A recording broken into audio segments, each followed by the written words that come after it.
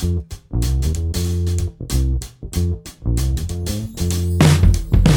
everyone. I'm Brené Brown, and this is Dare to Lead. This is our last Dare to Lead podcast. Oh, can't believe it. It's been such a great ride. Thank you for strapping yourself into the, what have we been riding? I guess like a roller coaster. Yeah. Strapped in, hands up, sometimes screaming, rushing downhill, sometimes plodding up very slowly, but together. And that's been the best part. We're going to jump in to part 2 with Paul Leonardi and Tsedal Neeley on digital transformation. It just keeps getting better. I'm on such a nerd out. It's not even funny the second time. I'm glad you're here.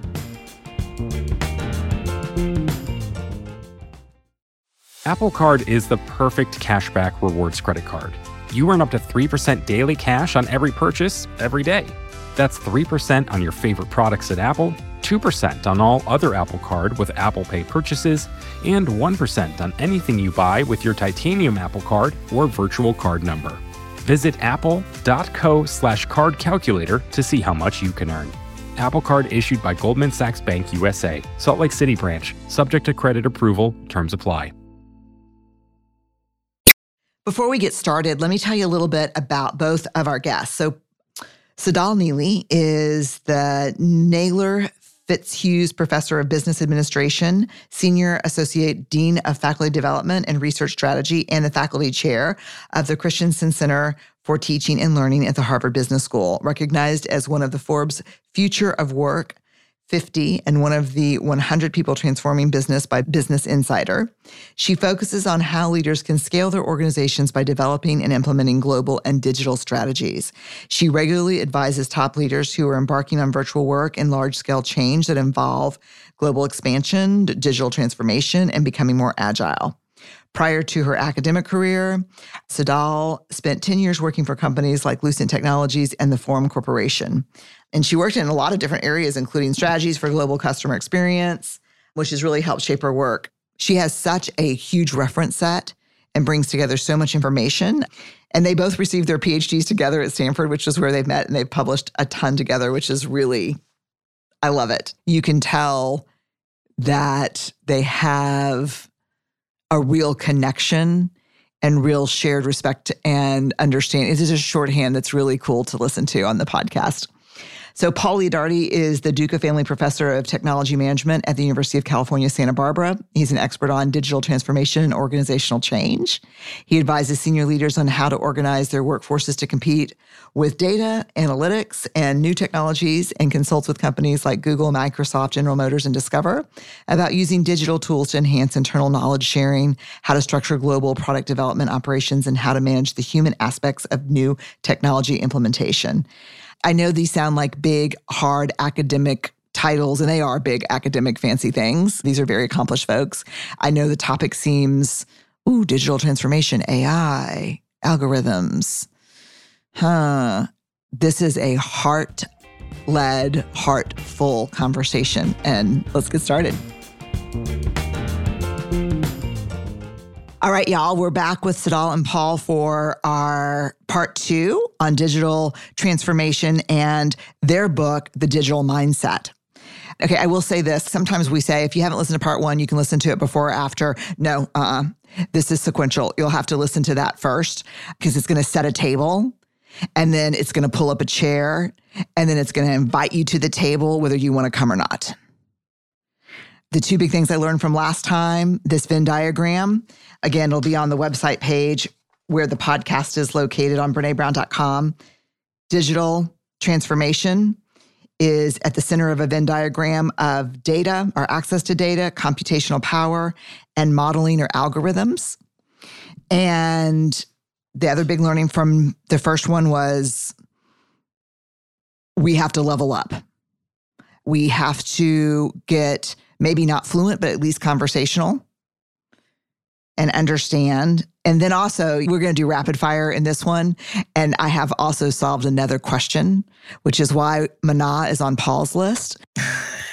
When we were talking about Spanish as an example, like speaking Spanish, he said he had a lot of friends who were Mexican immigrants. And Mana is like one of my favorite bands. And my husband, who's Irish, half Mexican, half Irish. So I was like, how did Paul know Mana? But now we know. We'll get to it. Great. All right, I want to start this episode. You have a lot of examples through the book, good stories, and I love this about the book. I mean, I think one way I would level up an organization is I would do an organizational book read of the digital mindset. And I know people are like, what? But we do it all the time with Dare to Lead. And I think it's so smart. You get everybody a copy of the book, and then you arrange 2 or 3 one-hour lunches in small teams to discuss. And then I think you've got a big foundation for conversational digital transformation. Do y'all agree? Completely. Yeah, I think you get a vocabulary, and hopefully some of those stories that you mentioned, Brené, will help give people windows into areas that they thought were really complex, but maybe aren't so complex. It'll also reveal why some things have been hard to do for many managers. Isn't it just a matter of bringing in new technology? Isn't that what digital is? No, it's actually not. It's not only the people side, but also our existing technology, how to transform them. So it will reveal components. And this is what we've heard about the book. People who have read the book and have said, whoa, I knew this piece. I had no idea about this piece. And this is why we've been struggling to make progress with our digital transformation. So to get the lay of the land, to have definitions of things like machine learning, how do machines learn is something in the book. If you understand how machines learn, then you can understand how can we use this technology in order to bring value in our organizations? So there's so many buzzwords, as Paul mentioned, so many things. People talk about AI, machine learning, cybersecurity, privacy, data visualization, A/B testing. What is all of that? And how does that affect me? And this book will make all the connections for people so that people can develop their learning agenda in order to level up and collaborate. I would say also that we've been kind of talking about from the perspective of people who aren't well versed in a lot of digital and digital related topics. But as you might imagine, Tsedal and I end up interacting a lot with people who are extremely computationally sophisticated. For sure. And it's interesting that they will often say, if they hear that we've written this book, well, sure, sounds like a good book for somebody else and not for me. But I think what they often get out of it too is that this recognition that the technology is only one piece in the puzzle, and understanding how we implement those technologies and how we use them to collaborate in more meaningful ways with other people, and how we lead others in our organizations to take on more sophisticated leadership roles around this digital journey. Those are the kinds of things that they end up finding really valuable about the book, because they also recognize that it's not just about the technology. I'll tell you why it stands out for me in a big way is, let's say you have like a little dinghy on the ocean and you have a big tanker. I would have put my digital transformation understanding at tanker size, just because I go into a lot of organizations in the middle of it. And I'm not there to help with computational power or algorithms. I'm there to help with fear, uncertainty, all the people stuff. Yeah. And like you said, Paul, the engineering team, which I end up working with a lot, the first hour we're there, we're not afraid. The afraid group's down the hall. And by the time I'm done, they're like, oh, no, helping people understand and spending time with people in fear, we don't do that actually. Totally. And I'm like, tough shit. That's the way this works. So I would have put my understanding of digital transformation at tanker size, not dinghy size. What this book does is shows you a photo of the ocean from the sky. I did not understand very much at all about the ocean. I didn't know what soup I was in. And I love the book because you also say, let's zoom out, like a lot of books do. I think as academics, we're taught to write, let's zoom out and then get really narrow, like the upside down triangle. But this is different because it zooms out, it shows us the ocean, it zooms in, it teaches us something, and then zooms back out and shows us how what we've learned is put into context. Then it zooms back in and teaches us something else. And then it comes back out. And so I do think if you're thinking I'm in digital transformation, people are resistant, we're having a hard time, this is the book. Don't overnight put a coding book on everyone's desk in HR, unless you want to waste $19.99. It'll be a good paperweight. But this is different. I want to ask this question. What is the 30% rule, and how does it apply to developing the digital mindset? Tsedal? The 30% rule actually is the common language or the baseline digital fluency or literacy that everyone needs to achieve. And it comes from, it's actually borrowed from language acquisition concepts. For many years, I've looked at how organizations use English as a common language for international business. It is the common language of the world. And so we thought about how do we figure out what the common language is for digital that everyone needs to achieve. So in the English language, native speakers have about 12,000 words, English words, to become native speakers or mastery level. That's kind of how it works out, 12,000 words. But for non-native speakers of the English language to have efficient, effective levels of fluency, they only need about 4,000 English words. And this is what we've discovered in the linguistics and globalization space. So if you think about it, that's about 30% of native speakers' capability. So in this 30% rule, what we've tried to do, and the whole book is about the 30%. If you understand the whole book, you've achieved your 30%. It's what you need to know, baseline knowledge for you to have a digital mindset. That's what the 30% rule is. God, that's so cool. You know what I love? I think y'all are secretly grounded theory people. We are. No, it's not no secretly. It's so secret. Openly known. But like I said, we were trained in a program at Stanford's engineering school with people who looked at the intersection of work technology and organizations. But our way of knowing is going in the field. You go in the field, you crawl inside of organizations, you spend thousands of hours observing, interviewing, spending time with people. And then in these natural settings, from there, you're abstracting, aggregating, and of course, conceptualizing as you do, Brené. And so we very much trained to learn from the grounds, but we also have applied many quantitative methods as well in order to ask different questions.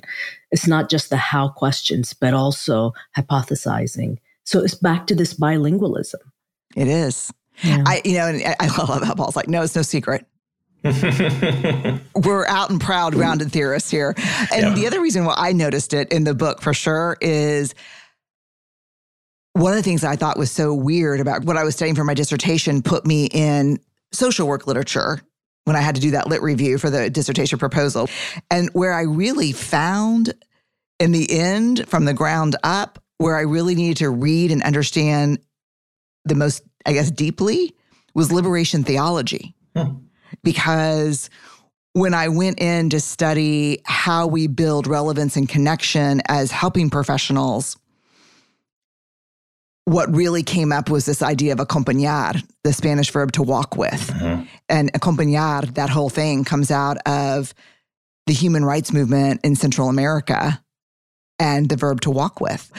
And so I noticed when you talk about linguistics, y'all draw on literature way outside your fields. Is that true? Yeah, that's very true. Yes. If you think about, liberation theology, if you think about the Tower of Babel, the Bible, and this idea that everyone speaks a different tongue, and how do you get clarity? How do you get people to understand one another? It's that image that I've thought about for many years to say, well, how do you get I don't think I've ever talked about this publicly, but Pentecost, where there's clarity and people understand one another, and it's through common language.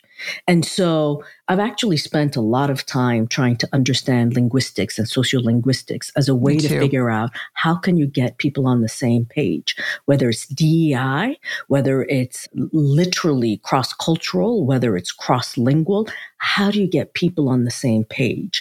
Mm-hmm. And our conclusion in this digital realm is this digital mindset is about tool sets, skill sets, and mindset shift that everyone has to have a little bit of in order to get on the same page. But it was language and humanity that got me there, actually. So yes, very much so. I'm understanding the resonance now of this book for so much for me because my work is mindset and skill set. I'm not interested in one without the other. And language. Yeah. And I think if you put together skill set and mindset, that 30% rule is really about the skill set. It's the skills that you need. Mm-hmm. But the book is not called The Digital Skill Set. No. The book is called The Digital Mindset for a reason. And that is when you have the knowledge that the skills give you, you can start to think in new ways and you can start to ask questions in new areas. And you have to do some homework in order to be able to ask the right questions in class.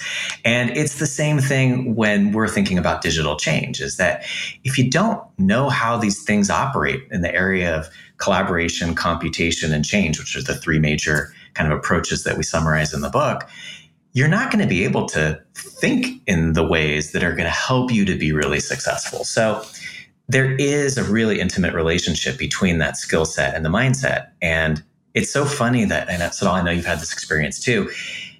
Many times we get these questions from senior leaders like, well, what are the skills my employees need? Mm-hmm. And I always want to say, well, just stop. If you're just going to train them in a bunch of skills, that's not going to be enough. What you really should be asking is, what are the things my employees need to be thinking about? How should they be thinking about things? And then we can back up from there to say, well, what are the skills they need to learn to enable their thinking? Can I just say amen, preach, yes. And it is, again, I think a leader that asks that, which I hear it all the time, especially because they look at what I do as much more SOFT skills. I don't say it out loud. Yeah. But they're probably like, you give us the 5 things that we could do to make our employees more. Yeah, right. Yeah. And I said, first of all, you need a model leadership of thinking and doing and feeling in an integrated way. Mm-hmm. All right, Paul, I have a question for you. This is around computation. Sure. Okay. Again, this is my whole life's work. Y'all talk about how the more specifically and granularly you look at data, the bigger picture you're able to see. Mm-hmm. You connect this work to pointillism. Mm-hmm. Yeah, that's a fun little metaphor there. Okay. Walk us through it. Sure. I'm into it. I'm geeking out hard. Let me just tell you. Okay. Sure. Okay. Well, so this idea kind of came when Tsedal and I did a couple of studies and we published them in a bunch of academic outlets that were looking at how companies could share knowledge more effectively. And what we were wondering was, if you have big, but really this could work for smaller organizations too, but big organizations that are distributed across different locations, perhaps even different countries, boy, we would really love if you recognize that the people that work for us are smart and they're enthusiastic and they're trying their best. There's things we should be learning from each other to make all of our work better in this organization. How do you get that knowledge sharing to happen?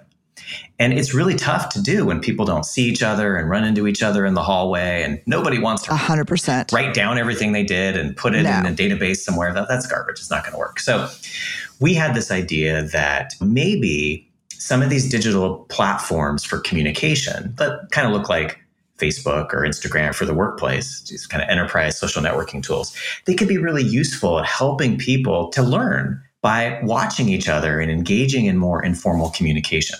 And one of the things that we found was that this actually kind of was true, that when people began to communicate on these platforms and they would move the things they would talk about in email, which is, if you think about email, it just is between me and Tsedal, right? Right. It's invisible to everybody else. Right. But if I took that exact same communication, that exact same message, and I decided instead to communicate on this platform that made that message visible to everyone, now you have people all over the organization that can say, hey, I have an idea about what Tsedal knows. I have an idea about what Paul knows. I know that Paul and Tsedal know each other, because they see that communication that was once invisible happening in front of them. So this whole idea about pointillism was that when you see all these little bits and pieces happen today, tomorrow, next week, they don't mean a whole lot to you until you start to step back from them. You kind of walk away, and then this interesting Matisse comes into focus for you, where you see, oh, Tsedal talked about the importance of language. Tsedal talked about the importance of digital technologies. Tsedal talked about the importance of trust and collaboration. Whoa, Tsedal is actually an expert in digital transformation. So you take all those pieces and you assemble them to show you this masterpiece that you wouldn't have otherwise been able to see. And that takes a different set of skills than I think we're typically used to, because you have to sort of have some patience and you have to have some integrating capabilities. It's so interesting to me because we've lived this in our organization.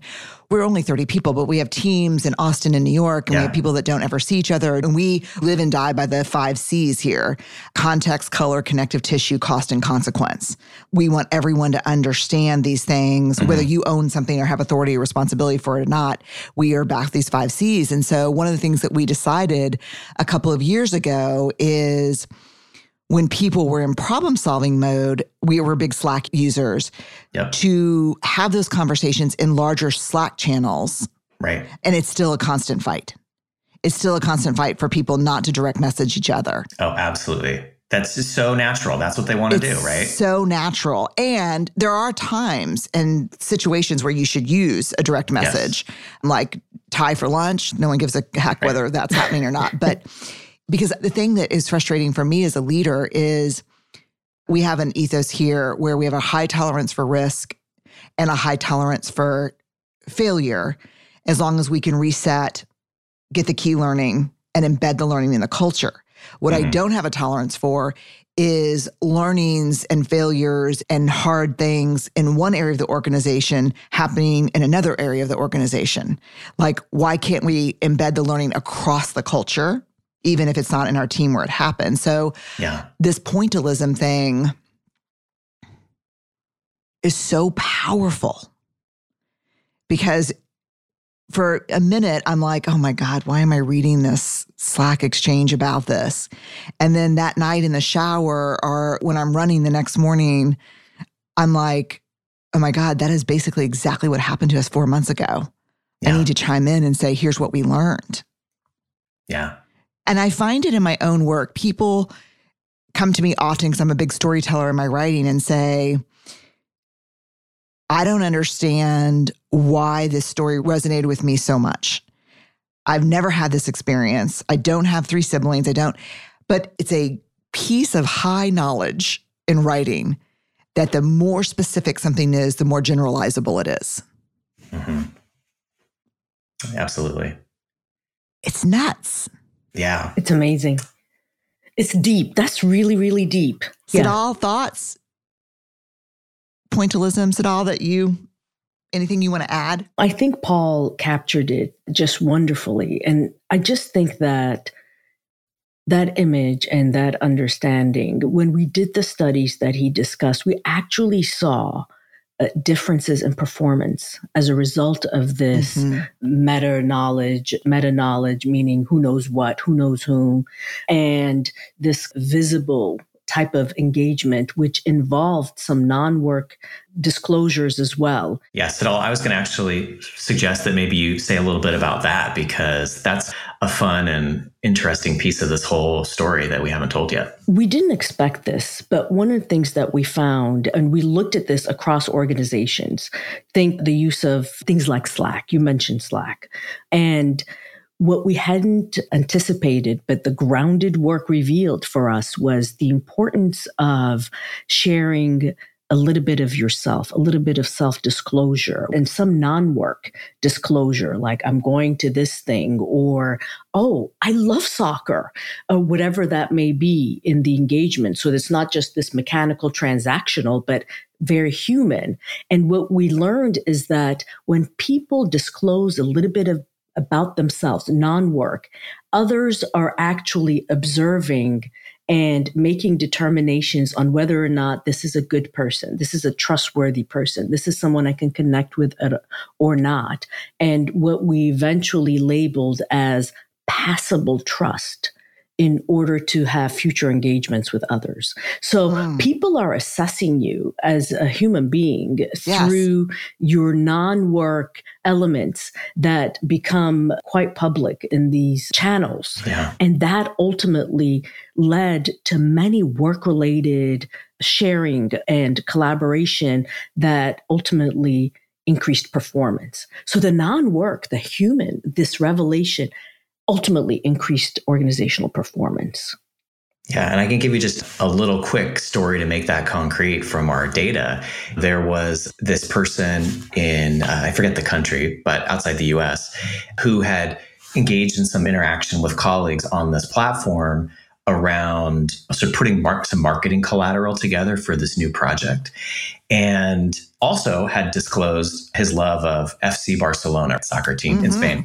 And there was someone from the US who didn't feel really comfortable about reaching out to this person that they didn't know at all to ask, could we share your marketing collateral? Could we get some of that so we can kind of copy it and tweak it for our own market?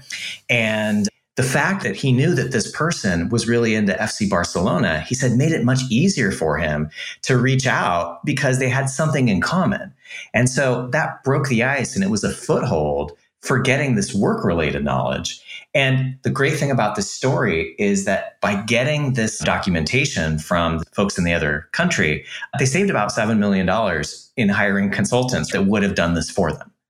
So not only was there an awareness that knowledge happened in another part of the company that I could have access to, but now I had a way to get it. And I had a way to interact with someone and form a relationship that I might not have been able to do before.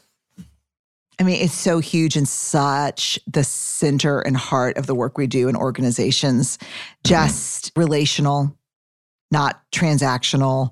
We even have a Slack channel called Share the Love that people put in, bought my first house. This is my new girl. I'm launching my new girlfriend on Instagram. I thought I'd start here, meet her, or first ballet recital. And we're small, so it's easy. And we do the work that we do. So we all know each other. We do a lot of vulnerability work here just because it's such a part of trust and building brave spaces to do things. But I would say there's pieces in your book that describe every success I've had in my career is based on those things. Like if I have to meet with a leader and I happen to be in their office and see an FC Barcelona scarf hanging on the wall or something, immediately, because I'm a huge Liverpool fan, I'm going to give a lot of shit about 19. Right, you're going to jab them in the ribs, right? Yeah, I'm going to go and be like, ooh, we're enjoying having your new striker on our team. But it just becomes human so fast. And for some reason, y'all,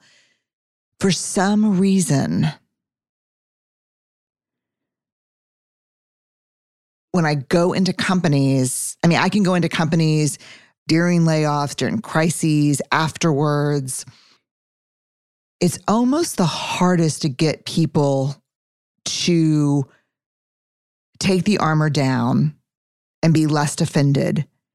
I would say the single circumstance that's the hardest is during layoffs. And we don't really do that at work anymore. It's just not the right time to do the work we do, because that's actually when I think you should bring it. And when we do that work, we mostly focus on grief work, professional grief work. But I would say the most armored I experience people is in digital transformation work. I know Tsedal's giving me the what the heck look. It's amazing. I'm amazed. I'm going to tell you why I think this is true. And then I'd love to get your thoughts. We found, and we're in year 16 of kind of studying organizations, And it was interesting because this work started, probably this specific question in our research started 11 years ago when we did some work at the Bill and Melinda Gates Foundation. We found that the single greatest shame trigger at work is the fear of irrelevance. Yeah, I see where you're going with this. Yeah. And so the biggest fear, the biggest shame trigger at work is I am no longer relevant. My contributions are less valuable. And I don't ever see this spike like it spikes in the midst of digital transformation. And then there's a pattern that we predictably see where it's really hard because we talk a lot in our work about armored versus daring leadership, that it's not fear that gets in the way of being courageous at work. It's how we self-protect when we're afraid. It's not fear, it's armor, because we're all afraid all the time. But it's the defense mechanisms we use to self-protect that really drive disconnection, distrust, those things. Yeah. So there's a thing we see in digital transformation often where the armor, the fear of irrelevance, and the armor becomes, this is not the way we've done things around here. I don't understand the business case for this bullshit. We're very successful. I'm seeing them emphatically shaking their head yes for those of y'all listening. And very territorial, very possessive. Then the armor, the unwillingness to unclench, to uncross the arms, actually becomes a self-fulfilling prophecy about irrelevance. Yeah. Thoughts? Shame is such a powerful, powerful emotion. I am so struck by this notion that people are afraid of becoming irrelevant, and that leads to feelings of shame. And then, of course, the responses that you just described. Just armor up. Completely. And it's unfortunate because I'll go left to come back to right. I promise. It's going to feel connected. So March 2020, when COVID hit, it accelerated the virtualization of work. It also accelerated the digital transformation of work. And so what we had to go through that period, and many leaders, senior leaders and managers, people who demographically are also older, have had to very quickly adopt digital tools, VPNs for cybersecurity purposes, for exchanging of files, using tools like video conferencing and other things, which were very foreign to them. I remember someone saying to me, I didn't know how to spell Zoom, but then I was on it every day within 8 days. So when the need arose, everyone adapted very quickly. It was survival, right? But that experience actually accelerated the demands for digital. I mean, for many organizations actually couldn't survive without coming up with digital business models, whether it's e-commerce and other things. And so the thing that's unfortunate for me as I listen to this, and even the armor that you describe, digital transformation is what we call an opportunity gap versus a performance gap. An opportunity gap is what we need to do to anticipate the future in order to participate in the future, versus a performance gap as a motivation for change is we're losing market share. These things are going wrong. We need to fix it. And we're motivated because we have to fix it. Opportunity gap oftentimes requires that we are motivated to see around the corner or to see over the mountain, as one CEO tells me, and say, what's coming? Is there an oncoming train? And how do we prepare for that? So the challenge that I think you describe, the fear and relevance piece, people are seeing it. It's there. And they're very worried that they won't have the capability to participate, the capability to learn. And organizations have to be contexts where learning happens, where experimentation happens, where mistakes are okay, where no matter how old you are, no matter what work you do, that learning has to be at the core of supporting everyone, a workforce. Because in the absence of this learning, no matter where you are in the organization, the opportunity gap that's before us, or this digital oncoming train, is going to get us. So I wish the fear was in something very different. The fear of not learning fast enough, moving fast enough, and pushing it away from the individual. I, as a student and a teacher of leadership as well, always think about getting leaders to not think about themselves, but also others and the organization and the future of others. And that requires a different mindset, frankly. So it breaks my heart that shame is at the heart of this. I've never thought of it this way, but boy, does it resonate. Yeah, it's so hard too, because armor, I'm thinking about what you just said and what Paul said earlier. Armor crushes humility. Armor crushes curiosity. Yeah. Paul, thoughts? Yeah, I really appreciate the language that you used to describe this. I hadn't thought about it in terms of shame, but I see that. I don't know, it's making me think about lots of past experiences through a new set of lenses. And you're right. It tends to mostly happen, I think, at lower levels in the organization, individual contributors who feel like, well, I guess I should know this and I don't, and I feel even more lousy because of it. So it really resonates. I think that as leaders in our companies, there are two places where we err often, and we help people put the armor up, even though it's not our intention. I think the first is in how we often roll out new initiatives and new technologies. I could just tell you, we could spend 3 more hours of me just telling you stories about implementation failures that had nothing to do with the technology. The technology worked beautifully in every instance. But the reason that these digital tools didn't end up bringing about the change we wanted was because the people who were going to use them clammed up and didn't use them, or didn't use them in the ways that we expected. And oftentimes it's because inadvertently senior leadership told them not to. They thought they were saying, go ahead and use these tools, but what they were really telling them was, maybe you shouldn't actually be using these tools. And what I mean by that is, if we don't tell people and give people a rationale for how this is going to help them in their work, and we don't help them to see that we don't expect you on day one to know how to use any of these things perfectly. It's a learning process. Then what we're essentially telling them is, if you don't see major improvements in the first 3 days, you're doing something wrong. And you're to blame. And nobody's going to see major improvements in the first 3 days. So that's one area, is that we don't frame and talk about this implementation process in the right way.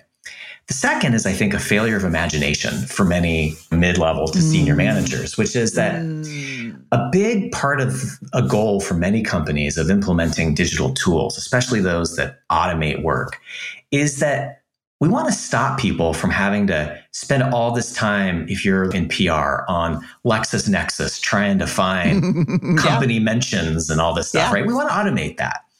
But if you're going to automate that stuff with digital tools, which is great, that means we should be figuring out what are the ways that we use our employees' brain power to do something better and more interesting and more helpful for the company.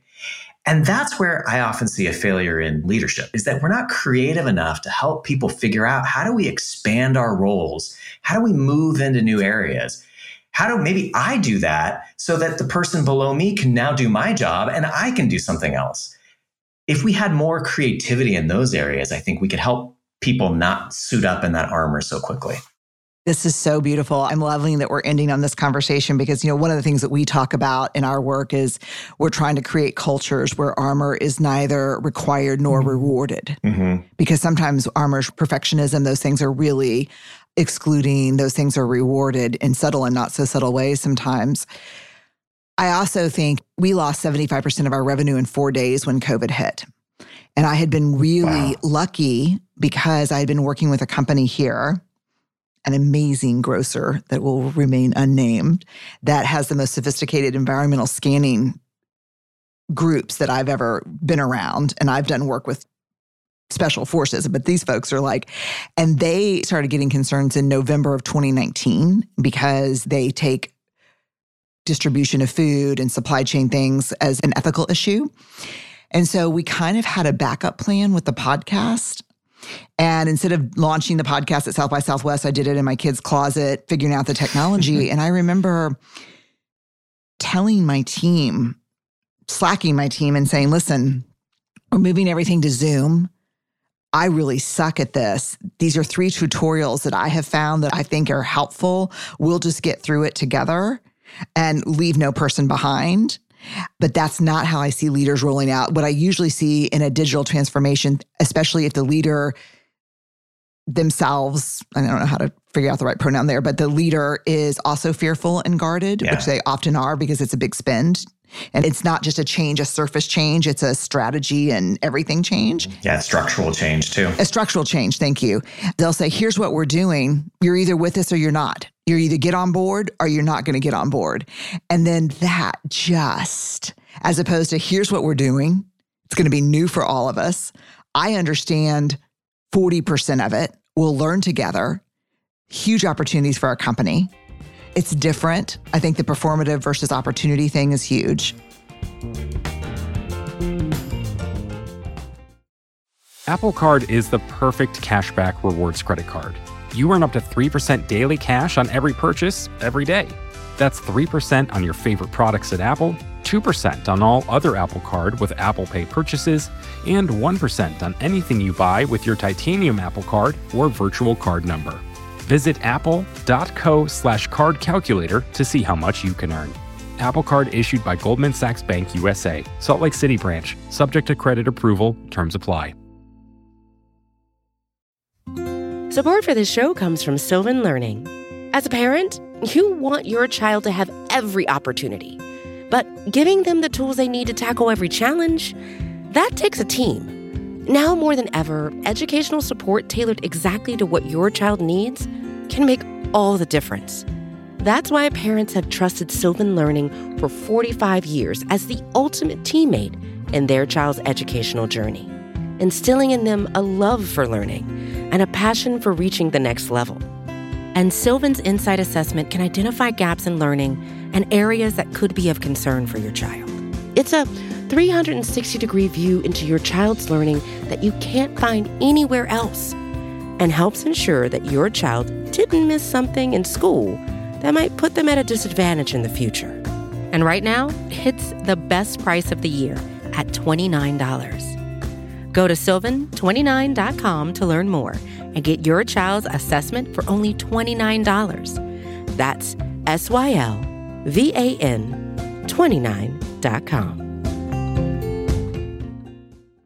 All right, I'm aware of time. You guys are badasses. I have one final question before we get to and this is probably the most serious question of the day. One last question before we get to the rapid fire. I read an article in The Economist that they are now treating the word data as singular and will not be saying data are, but data is. Thoughts? Oh man, we fought with our editor about this one. What did you find? PTSD. Go ahead, Paul. I know, right? Well, we like plural. Because it is plural. Because it is plural. Like plural. Exactly. Yeah. It is plural. Yeah. Data Latin are. term datum. Right. Yeah. The singular. So, boy, we went like 9 rounds with this. We finally won in the book, but I don't know. Maybe The Economist is going to make us look foolish for fighting that fight. No way. You know what? I'm in my 50s. I'm armoring up. I have no fear of irrelevance. It's just happens to be plural. Okay. I love that y'all are on my side. I would have felt really, it's just so weird to say the data is. Right. That'd be saying like, I don't know, the people is. Exactly. Right. Exactly. Yeah. You can't do it. Yeah. We're a party of 3, FYI. Everybody else, the researchers on my team think it's plural too, but everybody else is like, yeah, it sounds better. All right. Well, we'll fight the good fight. Yeah. All right. Y'all ready for rapid fire? Maybe. Yep. You're for sure ready. I'm going to change who answers first so you can, Okay. Tsedal, fill in the blank for me. Vulnerability is? Disclosing personal information in order to connect with others. All right, Paul. Vulnerability is? Difficult. Yeah. Both things can be true. Paul, what's one piece of leadership advice that you've received that's so good you have to share it or so shitty you need to warn us? I'll do so good, which is really understand what your employees are trying to accomplish. And I mean that in the sense of what they're trying to do in the workplace to get their tasks done, what they're trying to do in terms of their career, what they're trying to do to build their own learning and knowledge. And if you can really understand what they're trying to accomplish, you can be the one that helps lead them along that path. Oh, God, I love that. Reminds me of Richard Branson. Give them all the training and learning that they need, a great culture, so that they can leave and do whatever they want, and then provide a workplace where they don't want to leave. It's, yeah. Tsedal, piece of leadership advice that's so good you got to share or so shitty you should warn us? So good, I think. Okay. Leadership is about poetry and plumbing. And so as leaders, we need to understand the mechanics or the plumbing, but we have to understand the importance of poetry in order to engage people's hearts and minds. And leadership is a huge responsibility. It's a science, it's a skill, it's nurtured, it requires an explicit approach, and it's learned. Okay. Tsedal, you'll go first on this one. Last TV show you binged and loved. It's going to be trash TV. I can feel it coming. I hope it's really bad. I'm actually obsessed with the Food Network because if I wasn't an academic, I'd be a judge on the Food Network. I've been trying to get on for a very long time just to judge and taste stuff and say amazing things. So Chopped. So good. Paul? Oh, Tsedal's way too highbrow for me. Yeah, go trash. Go trash TV. I'm going with Dairy Girls. What's that? What? Oh my gosh! You have daughters. See, like I only have the best sons. show. I don't know. What is that? No, this is Did you not say Dairy a show Girls? for kids. Dairy Girls. Oh, it's about this group of teenage girls growing up in Derry, Northern Ireland during the Troubles in the early 90s. It's just hilarious. It's like the funniest TV I've ever watched. Never heard. As someone who went to Catholic school, it's got the best representation of nuns. Oh my gosh, she's so dry. I love her. She's the best character on the show. Best character. Okay. This is a harder question. Paul first. What is a leadership lesson that you have to keep learning and relearning that the universe will just not let you off the hook? It just keeps putting it in front of you. That my ideas aren't the best ideas. That's so rude and true for me too. Damn, that's a hard one. It's a tough one. That's so honest. This is from the same guy who said vulnerability is hard. Okay, it's so true. It is. Tsedal, lesson that you have to keep learning and the universe is just like, no, not yet. Boy, there's so many. I just think that the one that I'll choose here is the importance that there are that we lead in a pluralistic world where our perspective, our vantage point could actually be extremely limited and very different than those who we're interacting with. So learning what the vantage points and the perspectives are of others is important, not only to be able to serve, but also to influence and bring people along. So to me, the thing that continues to be very real is that what I believe is an objective truth or fact actually could be very subjective. And I need to constantly ensure that I'm getting the right input in order to make the best decisions. Yeah, well said. Thank you both for the really tough ones. Those are hard. Okay, Paul, one thing you're deeply grateful for right now. I'm deeply grateful for my family. I have a wonderful family that's very supportive. Today's my youngest daughter's birthday, so that's top of mind, how grateful I am for them. Lovely. Beautiful. Tsedal, one thing you're deeply grateful for right now. I am deeply grateful to my parents, my family, amazing, my amazing husband and sons, but my parents who are going through life things, because as we do, I've been thinking about them very, very much and just very grateful to have been born to them, raised by them, and continue to have them inside of me every day. All right. You both gave us 5 songs that you wouldn't want to live without. We'll start with you, Paul. Say It Ain't So by Weezer. Let It Be by the Beatles. What Can I Say by Brandi Carlile. Walls by Tom Petty and the Heartbreakers. No ha parado de Ober by Brené. Now, I always give this disclaimer for academics. In one sentence, without any semicolons, em-dashes, or long sentences, in one declarative short sentence, what does this playlist say about you?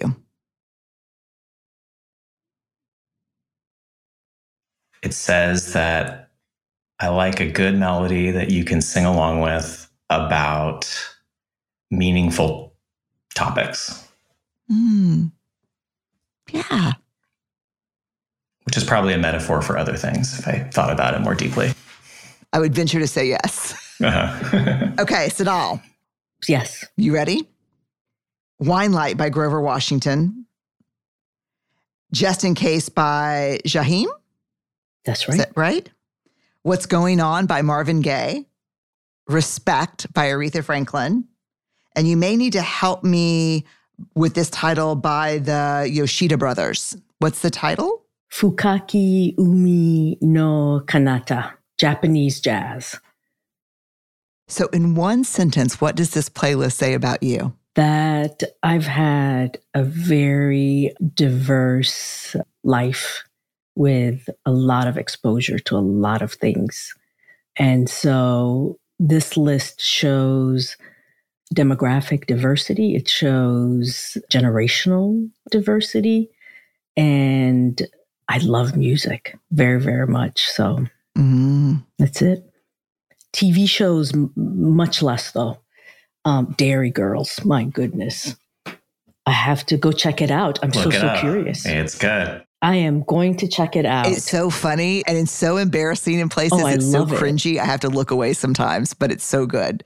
I am so grateful to both of y'all for being on Dare to Lead. I learned so much. The book is The Digital Mindset. You'll get all the links to it on our page. Again, I'm going to say this, and I don't say this, I don't know, I've said this maybe about 1 or 2 books. This is such an important investment for your organization to put together a organizational-wide read of this book. And then to have people do a couple of, like we do this around Lunch and Learns, where people just come and talk about the book for an hour for a couple times over a month. Because reading it by yourself is good, but talking about it with others is where the magic happens. It's where the learning happens. I think you'll get your 30%. And that's huge. So thank you for your work. Thank you for going against every single thing I learned in academics, which was the more accessible things are, the less smart you are. I think the more accessible you make things, the deeper the brilliance in understanding them. So I think y'all really understand these things and gave us language for a complex topic. So I'm grateful. Thank you to both. Thank you so much, Brené. What a treat. Thank you. Thanks for having us. Yeah, this has been wonderful. Thank you.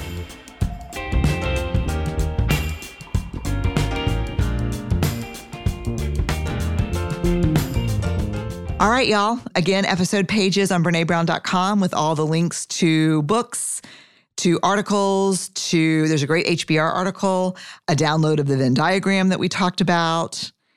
Final sign off. What can I tell you? The thing that gets in the way of daring leadership is not fear, it's armor. Open your hearts, open your minds, take care of each other. And I know we'll see each other again somewhere soon, I'm sure. Stay awkward, brave, and kind.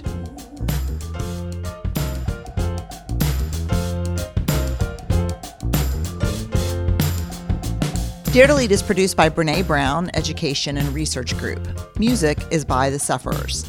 Get new episodes as soon as they're published by following Dare to Lead on your favorite podcast app. We are part of the Vox Media Podcast Network. Discover more award-winning shows at podcast.voxmedia.com. I just gotta get out most days, you see. I like walking around, it's good for me. Could you tell me where we could go eat? Take me to the good times. I just gotta get out most days, you see. I like walking around, it's good for me. Could you tell me